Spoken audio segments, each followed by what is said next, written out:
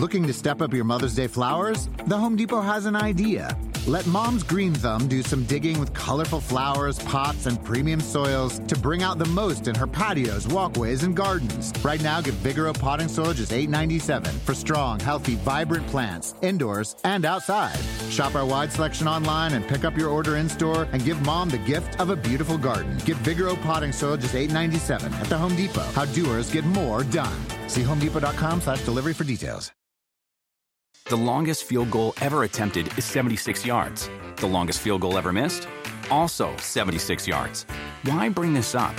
Because knowing your limits matters, both when you're kicking a field goal and when you gamble. Betting more than you're comfortable with is like trying a 70-yard field goal. It probably won't go well. So set a limit when you gamble and stick to it. Want more helpful tips like this? Go to keepitfunohio.com for games, quizzes, and lots of ways to keep your gambling from getting out of hand. This episode is brought to you by Progressive. Most of you aren't just listening right now, you're multitasking. But what if you could also be saving money by switching to Progressive? Drivers who save by switching save nearly $750 on average, and auto customers qualify for an average of 7 discounts. So multitask right now. Get your quote now at Progressive.com. Progressive Casualty Insurance Company and affiliates national average 12-month savings of $744 by new customers surveyed who saved with Progressive between June 2022 and May 2023. Potential savings will vary. Discounts not available in all states and situations. Is this 8-game slide at home dating back to last year getting under your skin? Is it pissing you off?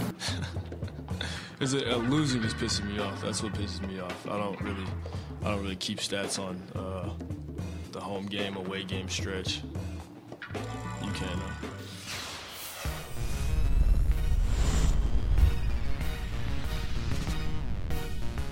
Kyler Murray a little salty as the Cardinals get ready for a Thursday night game. 8-game home losing streak.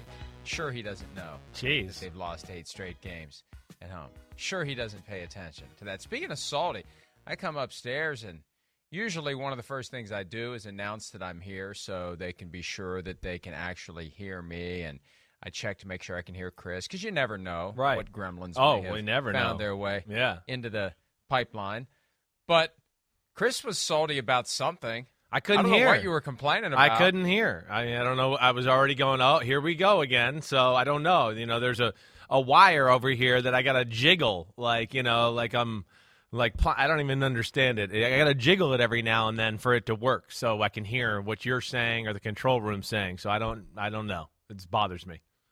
I thought I heard you saying something about people complaining about you pouring liquid into the trash. I thought we crossed that bridge and burned it in the rearview mirror. I'm a believer, first off, that every now and then I still do pour liquid in the trash or put a little milk left in my cereal bowl in the trash, right? And I believe that sometimes it's the people who do the garbage that sabotage this stuff right here. First off, they take the garbage cans out of the room when I do it. The next day it won't be here. So they obviously have a thing with it. And then when stuff like that doesn't work, I want to go, they yanked this or they're messing with this because they're mad that there was liquid in there. So that was just one of my theories. It's a conspiracy theory, but I'm on the case, Mike. That's quite a conspiracy theory, given that you continue to be smitten with the JFK conspiracy theories. The only book you ever read was JFK related. And by the way, now that we're on that topic, I meant to mention this. Apparently there's some lawsuit that's been filed against the Biden administration because there was a promise to release the rest of the JFK documents. They don't want to release it. And Biden has refused. Before that, number 45 refused. Well, number 45, remember, he was all into it, and then at the last minute, they got him to pull back on it for some reason. And it's obvious. I mean, come on, the government killed JFK. Americans killed JFK. That's why they don't want you to see it. There's major players at play, major political people, major CIA, FBI, they're all involved in it. They all are a part of killing JFK. So they don't want anybody to see that. I thought it was the mafia. They played a hand in it. I think there might have been some connections there, right? You scratch my back, I'll scratch your back. I do think so. Of course, JFK and RFK kind of used the mafia, right, to get elected and then kind of turned their back on them, and then RFK basically was like going to end organized crime. So, but no, I think the mafia maybe had a few players involved, but ultimately, no way that the mafia could have pulled this off the way they did. You got to read this book, Mike. JFK and the Unspeakable. I'm telling you, it's mind blowing. It's mind blowing. I bought it. Yeah, I bought it at your recommendation a couple of years ago. It's a hard read. But, I've gotten to the point where, it has words like octogenarian in it. I've gotten to the point where I don't like, and I say this fully aware of the fact that I'm trying to get people still to buy my book, Playmakers. I don't like reading books as books. I like reading on my phone. Oh, I got you. Right. Because you can read it anywhere and you can see it. I've been slogging through a biography of Dean Martin for months now because the print's small, or I'm old, maybe both. Go ahead and play the piano music. But the print's small. I feel like I need a magnifying glass to see the print. I need to get those Reader's Digest books that are in 24 font. Thank you very much. I've come to enjoy that music. It is. So JFK relaxing. And the Unspeakable. We'll see. We'll see. It's a tough read, like I said. One of these days, somebody's going to release all that stuff that by law is required to be released. Yeah. And litigation has commenced to force the government to do what the government's promised to do. So you're saying there really is a deep state. Oh, in this case, for sure. When and again, like I said, this book you read, this is a guy that sued the government. And, they give you all the information, but they drowned you in information, right? So you might have, and how he even explains it, you might get 5 pages of real information, and then they put, 1,000 pages with it, and they kind of mix it in there with, nonsense and bullcrap, and then, the important stuff. So you got to really dig through. That's what they've kind of done to people. It's what actually got me into the subject altogether is there was a man in my town growing up who sued the government, and he came in my 7th grade. We had what do they call an assembly, right? And he was the one that kind of got me down this track and got me so intrigued by it. And ever since then, I've kind of it's one of my things, one of my things that I like to enjoy or hobby or dig into and all that stuff. So we've established 2 things so far this morning in the first 6 minutes of the program. Number one, there was a deep state back in the early 1960s in the United States of America. And number 2, there is a deep state at the NBC Sports. Exactly. We're on it. It is acting against you PFT by number 1, removing the trash cans the day after you pour liquid into it, which I guess is better than urinating into the trash can. Slightly better. Somebody did when they were 5 years but they put them in other rooms. They're not even in here today. I'll go in another room over there, and there'll be 2 garbage cans in there, and then the one that was in here is down the hallway. So they're obviously mad at me. And the next level is to insert some sort of technological glitch into the wire that you use so you can hear. I will say I was there on Monday, and I had no issues whatsoever with the wires. Yeah, okay. None Good. at all. Good, so good. We'll see what happens. Yeah. I can promise you I will not be putting any liquids into the trash can when I'm there the next time, although I did not see a trash can. Maybe they are aware of my reputation as a 5-year-old peeing into the trash can. They hide Seriously, they know. Before I You're even busted. show up. All right. The show is PFT Live, presented by Google Pixel. Learn more at googlestore.com. I don't know why they continue to sponsor the show, given some of the subjects we get into, especially off the top, but we appreciate it nonetheless.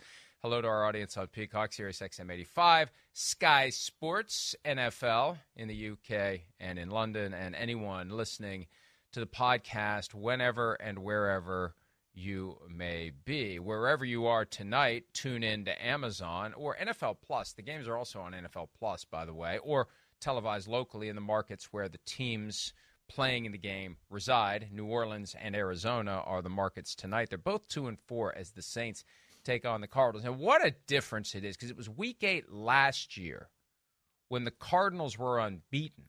Chris. It's crazy. Green Bay Packers. That was that epic Thursday night game with the great gif of Aaron Rodgers' crazy eyes, helmet all chin strap in his nose. Chin strap in his face.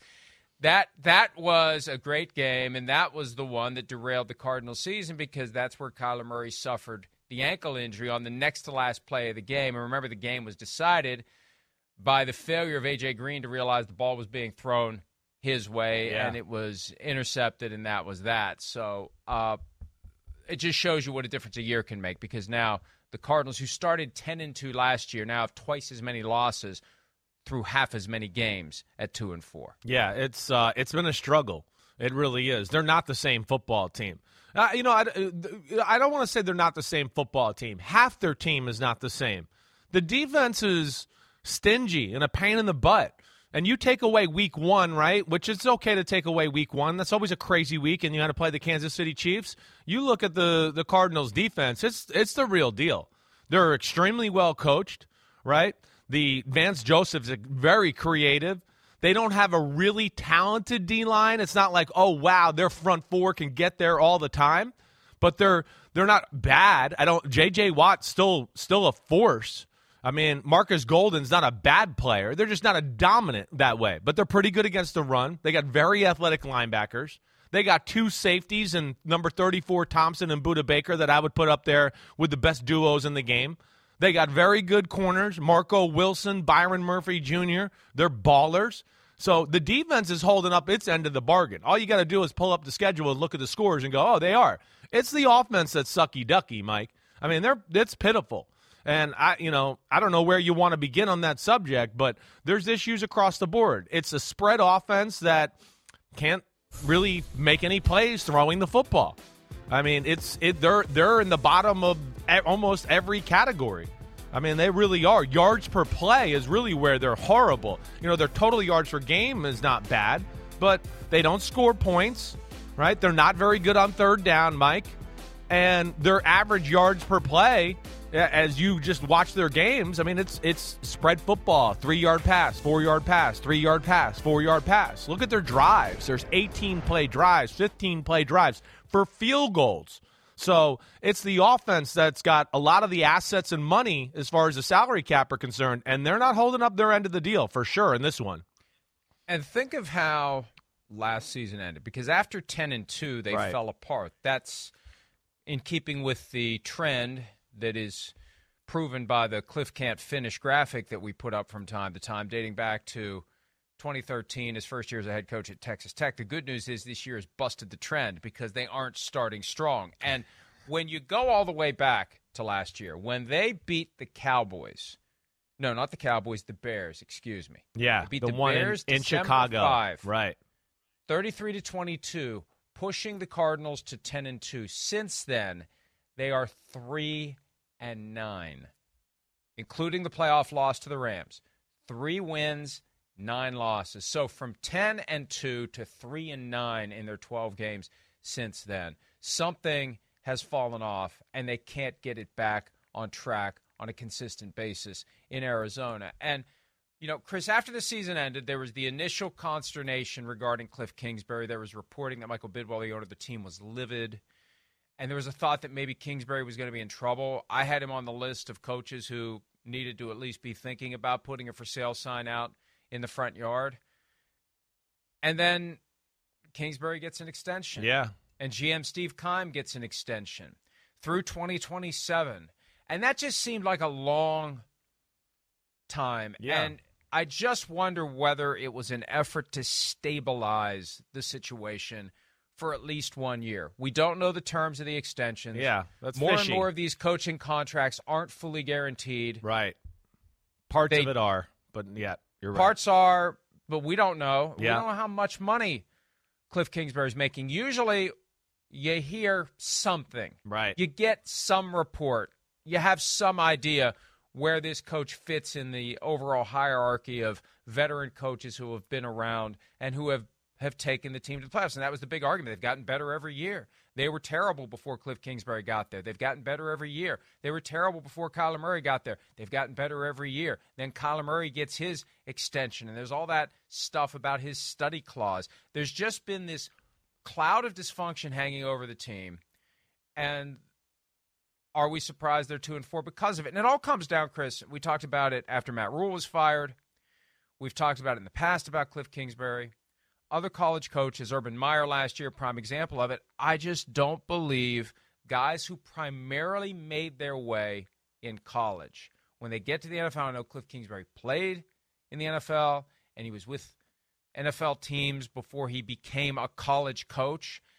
I just think they lack the understanding that the all-in, full-time NFL coach has as to how to properly button up everything, how to properly self-scout, how to properly scout the other team, how to properly stay just a little bit ahead of what you're doing and what they're doing to create game plans. It's system at the college level. I got a great system, and I got great athletes. So it doesn't matter if I have stuff on film that's being picked up, little nuances that I can't even begin to grasp. And I don't have to spend the time figuring out where my weaknesses are or where their weaknesses are. I got a bunch of great athletes. Yeah. I'm just going to put the ball in their hands. I think back to the Rich Rodriguez West Virginia Mountaineers. There were 4 plays. Yeah. And right. Everybody was faster on one side of the ball than they were on the other side of the ball. Yeah. So the X's and O's fell apart because you give the guy the ball who's really fast and he's gone. So I feel like that's where we are. Yeah. And the spread offense with the superior athlete doesn't work in the Not NFL. in the NFL, because right. the gap isn't big enough. Exactly. And those other That's it, athletes Mike. are going to figure out how to get to you. Exactly Because they're right. studying your film and they know exactly what you're doing before you're even doing it. Right. You're not going to be that superior to the majority of the defensive players in the league like you're talking about. This is not college football where, yeah, you could be at a school, you could be coaching at Texas A&M like Cliff Kingsbury was at one point, or even Texas Tech, and step on the field some games and just go, oh, we're so much clearly better than them, we could run 3 plays the whole game and win the football game. It's different, Mike. I'm with you. I used to be a little bit like forgiving for that thought, but I think over the last year and a half or so, you've nailed down that point, and I'm with you in that it's just a different world. It's a different game. I've always known that for sure, and I think you bring up all the right points. It's just the specific game planning that doesn't go on with college football coaches for the majority. Again, no disrespect. I love college football. But even when I was working at Notre Dame, I mean, it would be, I'd do the games right on Saturday and fly back and, do all that stuff. You remember that a few years ago. I was always a little bored watching film in college football. Oh, same coverage. Oh, same coverage. Oh, same coverage. Oh, same coverage. Oh, wait, I've seen this play on the offensive side of the ball. It's the end of the first quarter. I've seen this play 5 times already. So that's where it's different, and that's what is showing when you look at Arizona. And to your point, with like Rich Rodriguez, Cliff Kingsbury grew up in that same school there. He wasn't really involved in the NFL world very much. He had a cup of tea as a player, basically, and the same thing as far as an assistant is concerned. And now, you know what? I'm looking at it now, Chris. He never was an assistant at the NFL level. No, for some reason, I thought he was with New England for a short period of time. He was a de facto player, quality control guy when he was in New England. He was on. So that's where I think maybe you thought that. 1 year. Right, he was 1 in New year. England 1 year. Right. 2003. And then got a ring. He got a ring. Right. And went right back to college. But, so, yeah, hey, he played quarterback, under Mike Leach and company. I played against them in college. Mike Leach had a sheet, and I'm not joking you, and go watch Mississippi State now. This big, and he just would go, well, we'll do that one. There was had to be 10, 20 plays on there. Now, Cliff Kingsbury's sheet's bigger than that, but the concepts are just too ordinary. They're too elementary. And then, like, Mike, you watch the Cardinals a lot. We both, enjoy watching Kyler Murray and what he can bring to the table. So, but you see it. What life is hard for them. There's no explosive plays. They're last in the league in yards per play in the pass game. It's dink and dunk as it ever gets. It's 2-player reliant. And then, of course, as you know, in that offense, the run game's really an afterthought. It's an afterthought. So there's no attitude to smash mouth and do that. Their running statistics are better than what they really are because Kyler Murray scrambles for some great runs every now and then. But the traditional hand it off to the running back, negative Ghost Rider. That's sucky ducky too. Or they don't even really want to do it. That's the point. And then I think when you couple that with the Kyler Murray, the biggest flaw in his game is something that you and I have talked about, and we all saw in that playoff game last year with the Rams. He does not make a lot of big throws in the pocket with people around him, and that's the name of the game. I mean, you know that, right? I mean, we watched Mahomes and Allen last weekend, and they're moving around, and people are around them, and it doesn't matter. Oh, wait, there's 5 guys on me, and it's 3rd and 9. Doesn't matter. I'm going to, boom, throw another 20-yard throw. You know, Brady in his prime, whoever. That's what they do. And so they got some major flaws, Mike, on that side of the ball. I'm looking at Cliff Kingsbury's background. First of all, you and he entered the NFL the same year. Same year, yeah. The light bulb finally went off in my brain after all these years. Although he, at a Texas institution, was the AP National Offensive Player of the Year for 2002. What do you have to say for yourself about that? Yeah, well, you know, hey, that's good for him. He was a good player. They threw the ball 70 times a game. But it's that same system. It's that same system. It is. They threw it 70 times a game. Right, it is. And that's where, you know, again, I think to your point with the college and the NFL, where the NFL guys maybe not be as good on the personality connecting with players level, but they're all in on all the points you said. Football, football, football. I got to do this. Chess move, chess move, chess move here. I got to self-scout myself. Oh, wait, last week I did this. This week I got to do that off of it. You know, this team does this, so I got to come up with a group of plays against that. And then I feel like the college coaches are, you know, for lack of a better way to say it, they're city slickers. They're smooth talkers. They get the guys in there. Hey, we love you. You the man. Hey, oh, whoa, whoa, whoa, whoa. We could do all that. But they don't really want to coach. They don't really want to get in the nitty-gritty, like Urban Meyer leaving the office at 6 o'clock every day. And so that's where I think there's a difference there, too. And I think it's showing right now, that is for sure. I mean, it's really painful to watch a team that, you know, again, shouldn't be what they are on the offensive side of the ball. They shouldn't be this. Not that I'm blown away by their talent, but it's still good enough to be, you know, more points, more yards, everything, more explosive than what it is. That's for sure. But, Chris, the whole bet was that the Cliff Kingsbury system would work. Right. They drafted Kyler Murray. They had just used a top 10 pick, traded up to get Josh Rosen the year before, and he wasn't so bad that they would have thrown him overboard without having Kyler Murray land in their laps. Exactly. It wasn't like Josh Rosen was a disaster. Right. It was, we can get Kyler Murray. Yes. And that was a talking point for a while in the 2019 offseason. Like, really? You're going to throw this kid overboard that you traded up to get with the 10th overall pick and you don't know what he is yet? Now, maybe they had an inkling because he hasn't done anything since then. Yeah. But it was controversial. Right. So the point was the system. I mean, hell, you know, and it's funny how time goes by and 1 year becomes the next year and you forget things. He was the offensive coordinator and the position coach for Johnny Manziel in 2012 at Texas A&M when he won the Heisman. Right. So he's been in this freewheeling, draw it up in the dirt. Exactly. Ours are better than yours. Ours are faster than yours. Ours can run circles around yours. College football spread offense mindset that has been around for the past 20 years. And it kind of worked in 2019. It kind of worked in 2020. It really worked last year until it didn't. And now it's just not working. And what a shock. 4 years of film where I doubt that they make a lot of changes year in and year out to the system, Chris. No, that's exactly I doubt it, that Mike. they go to the lab and say, what can we do to overhaul this offense? Right. The offense stays the same. Right. So the defensive minds in the NFL get more and more adept at what it takes to shut down and slow down.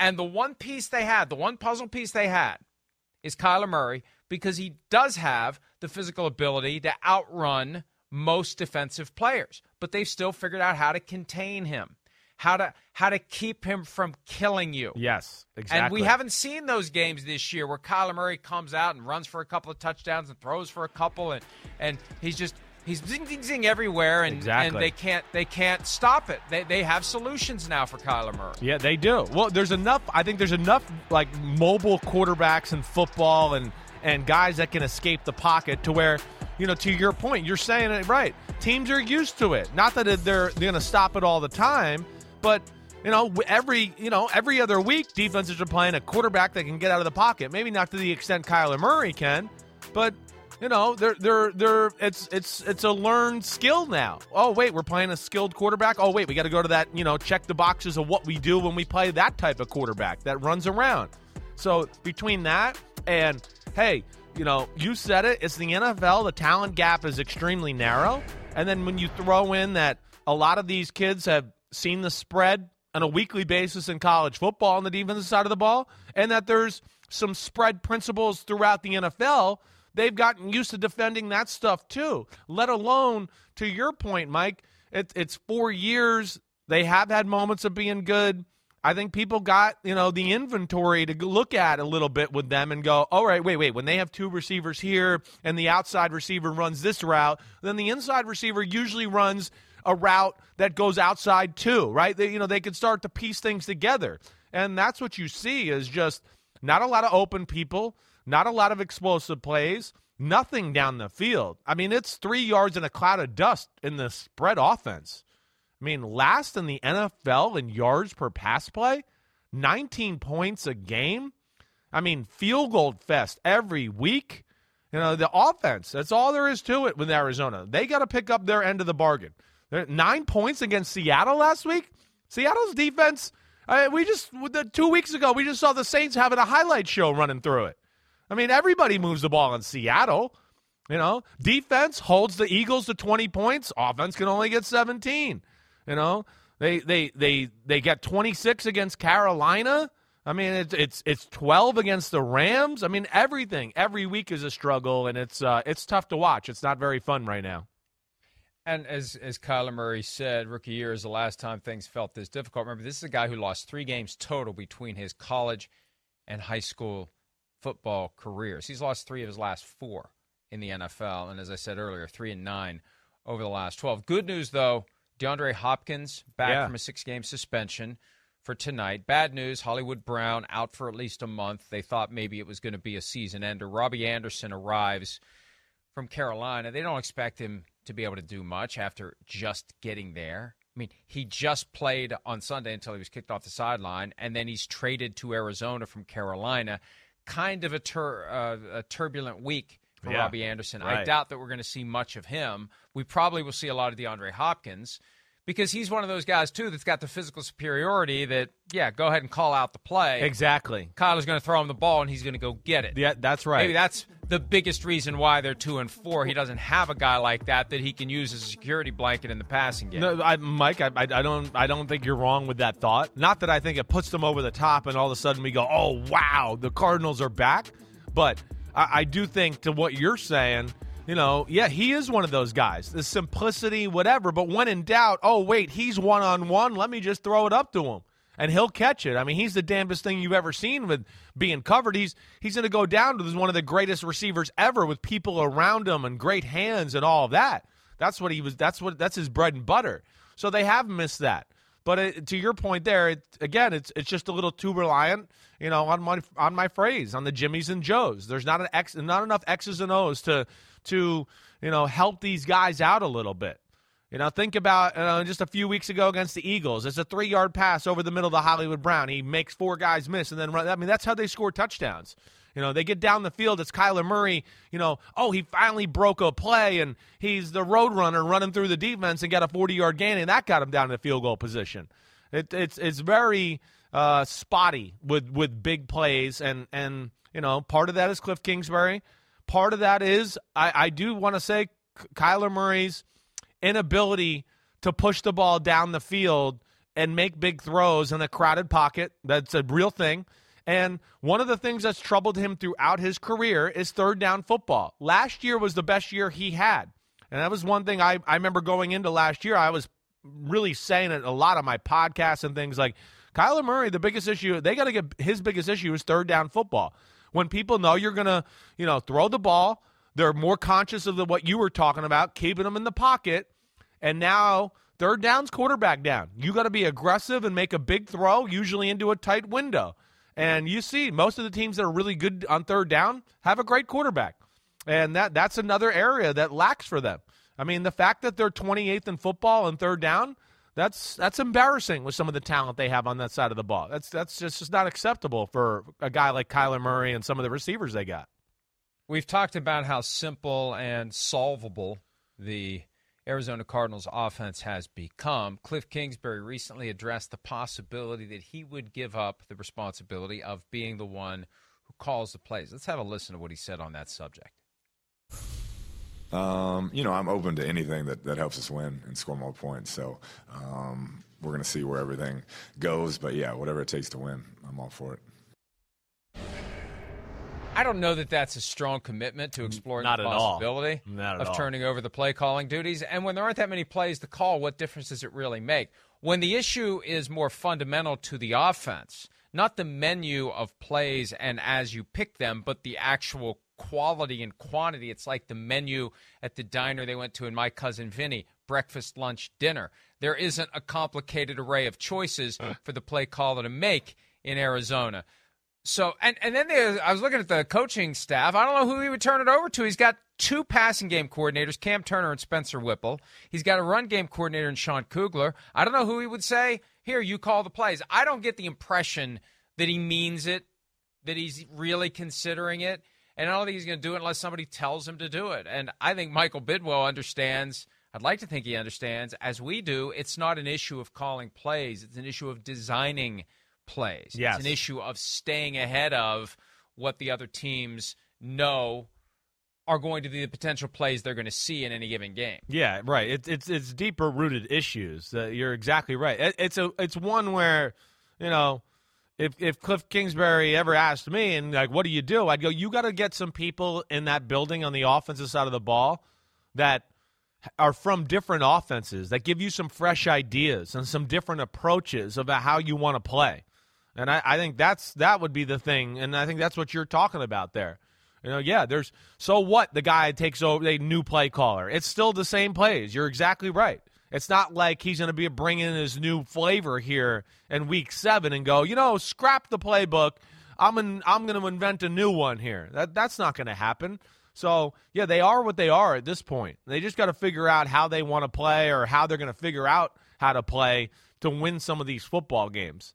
That's the biggest thing, and we'll see if they can do that against the Saints tonight. It'd be interesting. You know, the Saints got some positive things working right now and have some issues as well. And you know, that's where it'll be fun. That's where Thursday night, I know they're 2-4, but damn, there's pressure on both sides, both teams right here. This is kind of like it. You lose this and go 2-5. I want to be like, yeah, you maybe got like one more chance to go on a run here, but you're in deep trouble because you don't see these teams just, you know, running the table at the end of the year. They're not that type of quality. You're creeping towards 6 or 7 losses before Halloween. Right. You got a problem. Right. You got to basically treat November and December like January.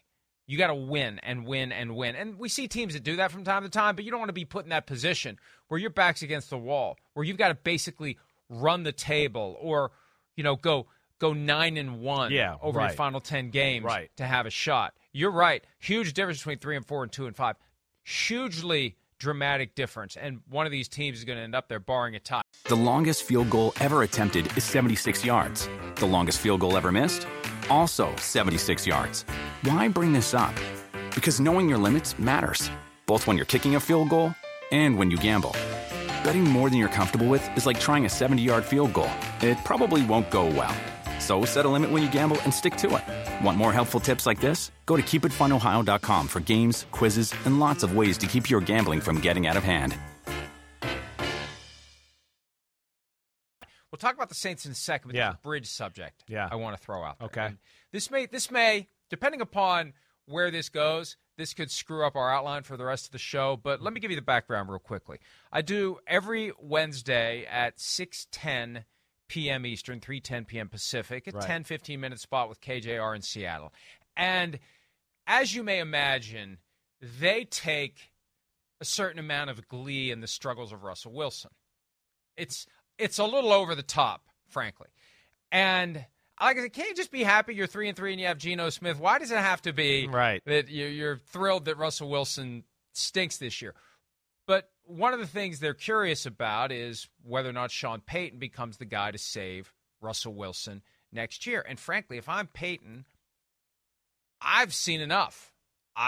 No. The time to coach Russell Wilson is past. I would rather have a quarterback that I can do more with, who can do more with his legs. And you know what? Maybe Peyton would welcome the challenge that he could make Russell Wilson into Drew Brees. I don't know. I say all that because if I'm Sean Payton, I'm fascinated with the possibility of taking Kyler Murray. And making Kyler Murray Drew Brees and the Roadrunner as a Frankenstein monster mashed together. You know, Drew Brees with a level of speed that Drew Brees would never have in his entire life. And who knows? Sean Payton's going to have his pick of multiple destinations, and we know he's coming back next year. He's talked about it enough. Right. I've become smitten with the idea of Sean. And sorry, Cliff, but you know, if you weren't 2-4 and 3-9 over the last 12 games, and the struggles weren't there, and the issues that we discussed weren't there, we wouldn't be having this conversation. I kind of like the idea of Peyton coaching the Cardinals next year and seeing what he could do with Kyler Murray. I hear you. I mean, I'd be interested to see that too. I would. I mean, there's definitely some intriguing things about Kyler Murray's game. You know, I know I spoke about some negative things, but I mean, he's got a top-notch arm. And like you said, his speed is real. The size is the thing you got to overcome. It's a real thing. There's no doubt about that. Now, Sean Payton, yeah, he built a team of, you know, the biggest damn offensive lineman in the world to put a wall in front of Drew Brees because he knew he was a smaller quarterback. But this is also a different – this is even a different level of small. Like, Drew Brees is like a big 6'1" and change guy. You know, his big shoulders, long arms. He's got a lot of features that are like bigger than 6'1".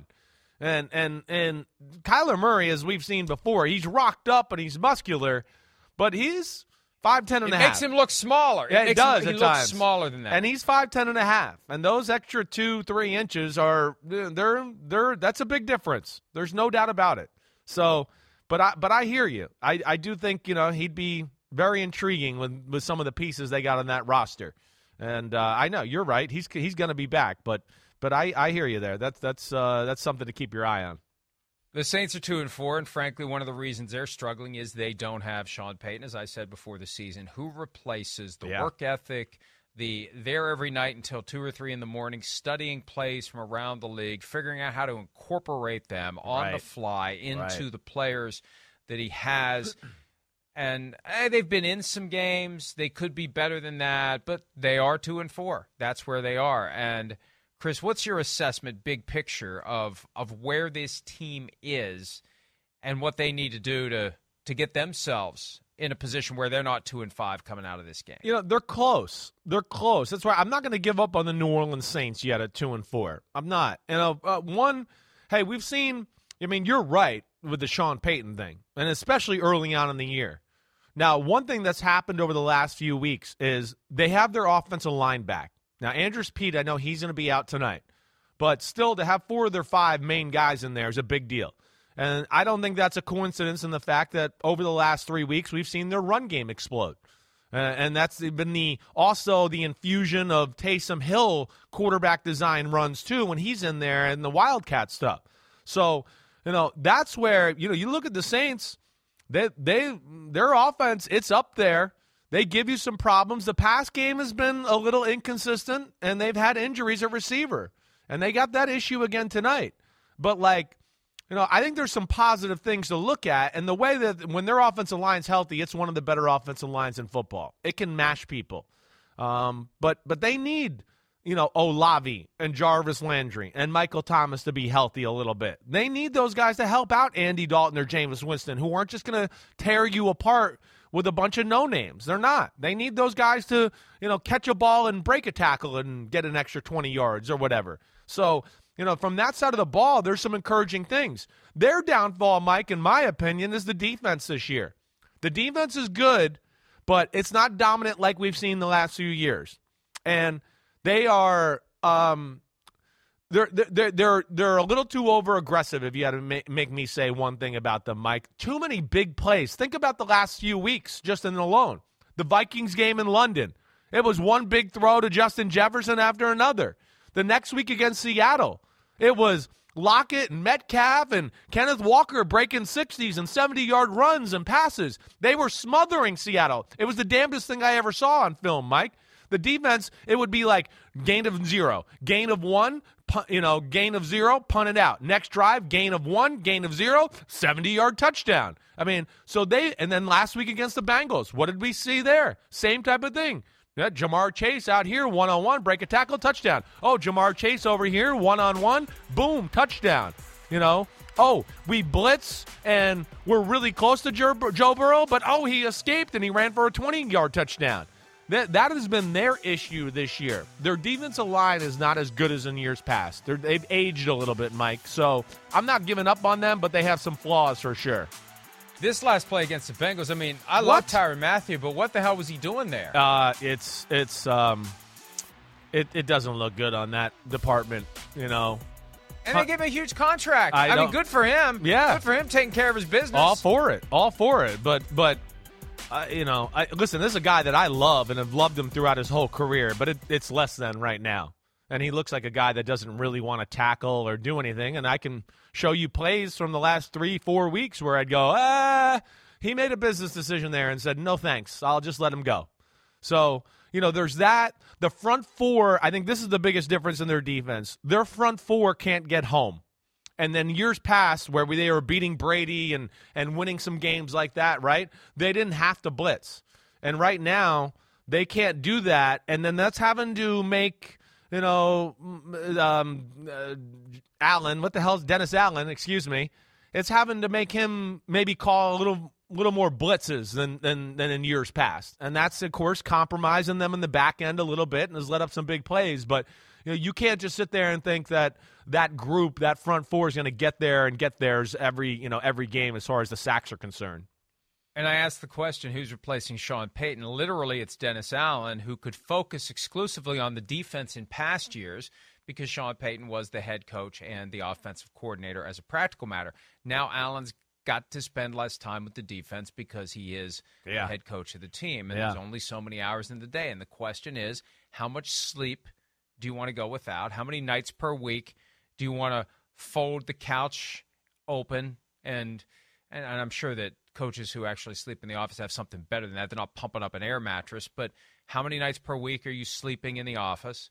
How are you turning your life upside down week in and week out as you commit or don't to spending every waking moment to getting your team ready? And it's a transition, and Sean Payton was maniacal about it. So it's not easy to do. And then you throw on top of it, Chris, Michael Thomas, out. Right. Jarvis Landry, right. out. Andrus Peat, out. Marshawn Lattimore, out. That's not good. And look, this doesn't mean they would have been ready to go if the game was on a Sunday, but this is one of the realities of short week football. Guys who are injured have 3 fewer days to get themselves together and ready to go. And you're going to have some guys who just can't make it, just can't play. And I'd rather that than put a guy out there who shouldn't be, but it diminishes the quality of a given team, and it makes it hard for that team to win. Yeah, it does. And there's no question. That's the problem with Thursday Night Football, and I think that's why you and I have, you know, for really the last 2 years tried to say, can't we find a formula where it's not a 4-day rest period for teams or a 3-day rest period and then play on the 4th day? Can't we find another way to do this, to make the game more quality, to save the players from injury, you know, to allow the coaches to game plan a little bit more, to let the guys get healthy? There's a lot of reasons that they should be able to figure out ways to do this. And I think it would lead to a better product. It might lead to a better, less of a snooze fest with the Broncos and the Colts, or last week's snooze fest with the Commanders and the Bears. And, you know, we've hit on this a million times, right? I mean, you're taking away some guys' ability to go, wait, you know, Thursday, Friday, that's when I really, I start to get in my groove, and I add a few little extra wrinkles and things that I just, I was thinking about this because I'm in the 4th day in a row of thinking about them, and, this came to me, or I saw this on film from another team, and I want to infuse it into our game plan. All that stuff kind of goes out the door in these weeks. It's basic, and that's where it stinks a little bit, to your point. And all I know is my son and I were watching West Virginia Baylor on one screen, Washington Chicago on the other last night. One game's 43-40, one of the other game's 7-6. And the NFL said earlier this week they're not troubled by the fact that scoring is significantly down. No, they're not. But when scoring is up, they make sure they crow about it every Monday with statistics pushed to people like me. So I'll write stories about how much more scoring there is and much more excitement there is. And it's just not there this year. The issue of short week football, and is there a way to structure Thursday night so the teams that are playing on Thursdays don't play the prior Sunday. That's on my perpetual list of stories to write, and I'll get around to it one of these days. But that started 4 weeks ago. 4 weeks ago? 3 weeks ago. I'm already losing track of time this season. It was 3 weeks, only 3 weeks ago tonight that the Tua Tagovailoa concussion happened against the Bengals. He's now cleared, and we'll see him back on Sunday Night Football. Steelers at the Dolphins. Here's Tua from yesterday talking about the concussion that he suffered 3 weeks ago tonight against the Cincinnati Bengals. The night it happened, obviously it was scary for all of us to see. Mm-hmm. Was it scary for you at the time? I wouldn't say it was scary for me at the time, because there was a point where I was unconscious, so I couldn't, really tell what was going on. So, when I did come to and kind of realize what was going on, what was happening, I didn't think of anything, long term or short term. I was just wondering what happened. So yeah. You remember much about that night? Yeah, I remember the entire night up to the point where I got tackled. But yeah, after I got tackled, I don't remember much from there. Getting carted off, I don't remember that. But I do remember, things that were going on when I was in the ambulance and then when I arrived at the hospital. It's harrowing to hear that, but that's what happens when you suffer a brain injury, and you don't remember a lot about it. And you're not thinking, am I okay? How long will I miss? You're thinking of where am I and what happened? Yeah, right. I don't feel right. Something's wrong here. Right. What's going on? And I admire the fact that he's willing to step back into the fray. I hope that someone has explained to him that he has an obligation to himself to better protect himself, get rid of the football, hit the deck, look for a way to get out of bounds. Just don't take those ragdoll hits because you're not big enough. The physics are not in your favor when you're a smaller quarterback, and these defensive linemen are bigger and faster and stronger and can whip you around the way that he was. You can't do that to a guy who's 6'5" and 230. You can do it to a guy who's listed as 6'1". They got him at 217 now. There's no way he's 217 anymore. He's yeah. got some, that was like that was maximizing his weight in college. Rocks in his pockets.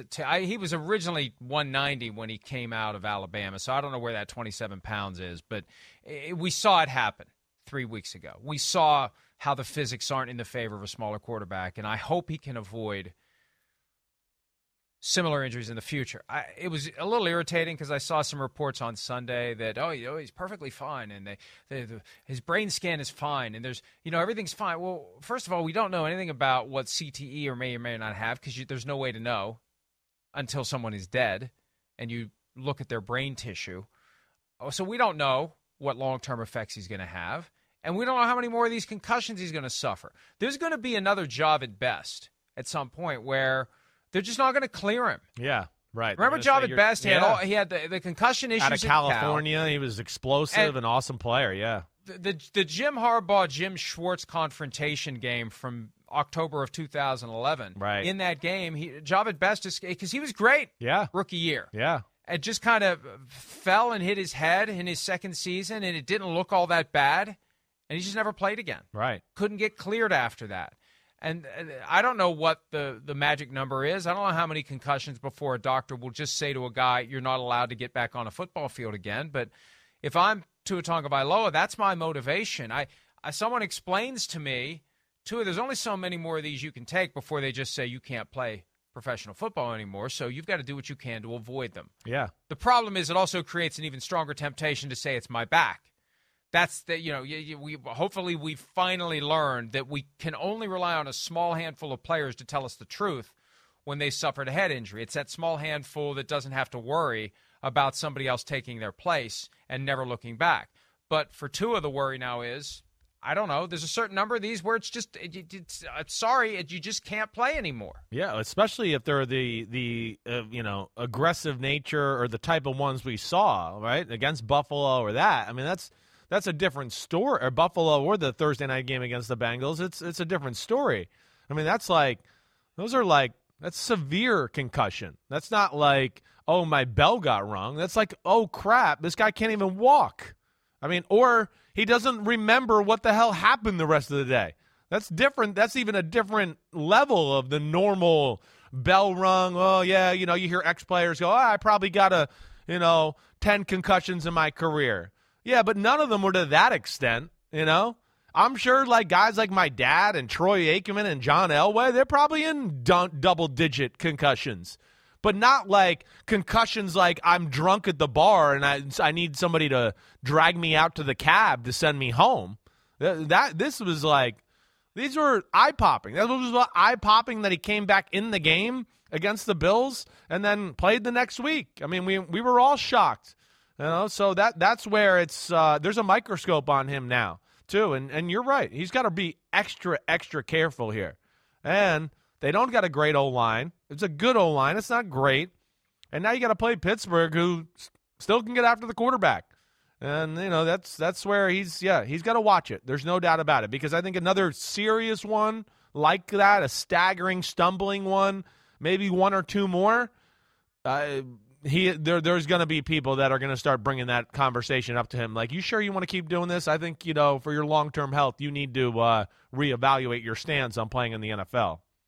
It was 13 years ago this month that the NFL had its concussion epiphany forced upon it by Congress and started to implement more clear and aggressive rules for returning to play. And in those 13 years, and maybe even before that, I can't remember a 4-day window that was more problematic for the NFL as it relates to head trauma. Yeah. Between the clear and obvious to everyone but the two doctors involved head injury that he suffered against the Bills, and then the more graphic and troubling head injury just 4 nights later. And here he is for his first game back in prime time. All eyes on that game. And I suspect some people are going to be tuning in with that kind of morbid curiosity. Exactly. And I'm not saying it's right. I'm not saying it's right. But, yeah. I'd rather people tune in to watch a football game between two pretty good teams on a night when they're honoring the 1972 Dolphins and wearing throwbacks. There's a celebratory feel to this game. Sure. And there's some interesting subplots like Brian Flores back in Miami. Yeah. Stephen Ross's suspension over, coincidentally, at the same time. But there's going to be people. There's going to be people who are going to be like, I wonder what's going to happen to this Tua Tagovailoa that I've been reading about for the past few weeks. He's coming back to play in prime time against the Pittsburgh Steelers. I want to tune in to see what happens next. There's going to be people who feel that way. Yeah, there's nothing wrong with that. This is a big deal. It was a huge deal. The casual football fan who's not even tuned in all the time and may not even watch Thursday night, they knew about this. They did. And as I told you, I had a number of parents and people texting me that night that were concerned about it. And I think you are right. I think people are going to tune in to just go, what's this dude look like here? What's he look like? What's he going to look like the first time Cam Hayward drives him into the ground? Is he going to be okay here? And, again, that's part of the sport. They are gladiators. And he knows what he signed up for, and he's going out there again to do it. And that's where, you always say it's a different human being that plays in the NFL. Most of them are borderline psychos, and I mean that in a good way. But they love to compete. They love the adrenaline. They love the big lights. It's the most macho of macho environments in all of our country, and it's people that pride themselves on that. And then it's also, I want to be out there with my team and my players and my friends and the camaraderie. And there's all those personal emotions, too, that play into a player's, mind and habits and everything there. So, again, I think we'll all be somewhat watching the game. And, every time he throws and gets hits, we're going to be like, ooh, I hope he's okay. I hope he's okay. I mean, that's going to be part of the game here with Tua for at least the next few weeks for sure. And two angles that are going to invite potential cynicism as this game approaches. Number one, Kenny Pickett, the Steelers starting quarterback, suffered a concussion on Sunday against the Buccaneers. Will he be cleared to play in that game just 1 week after? There was a time where if you suffered a concussion, you weren't playing the next game. That was the default. Now it's flipped the other way, where within a week you can get cleared to play. Will he get cleared, or will there be a concern about optics that keeps him out and keeps Mitch Trubisky in? And second, Chris, to bring together the two big storylines of the past few weeks. If you do hit Tua, is the referee going to pull a flag? Yeah, right.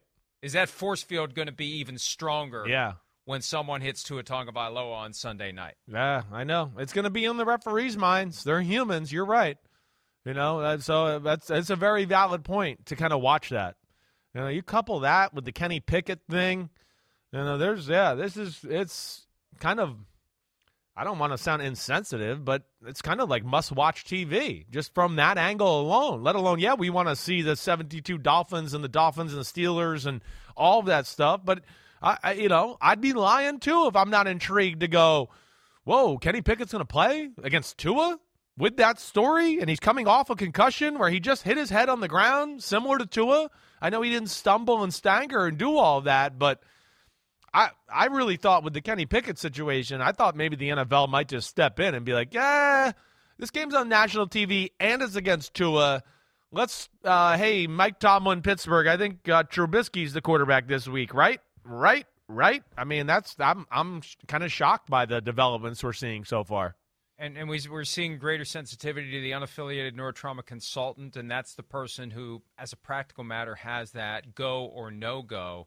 And I'll be surprised if he's cleared to play. And it does add to the overall intrigue of the game, and it will cause more people to tune in and just see what happens. There's curiosity. It's a big topic. Like you said, it's crossed over. Every year there's a storyline or two that crosses over beyond football, right. And this clearly is one of them. Let's take a break. When we return, in Tampa Bay, will current coach Todd Bowles lean on former coach Bruce Arians to help turn things around? We'll discuss that when PFT Live, presented by Google Pixel, continues right after this.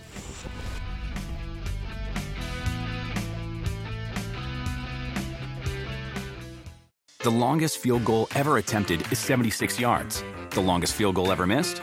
Also 76 yards. Why bring this up? Because knowing your limits matters, both when you're kicking a field goal and when you gamble. Betting more than you're comfortable with is like trying a 70-yard field goal. It probably won't go well. So set a limit when you gamble and stick to it. Want more helpful tips like this? Go to keepitfunohio.com for games, quizzes, and lots of ways to keep your gambling from getting out of hand.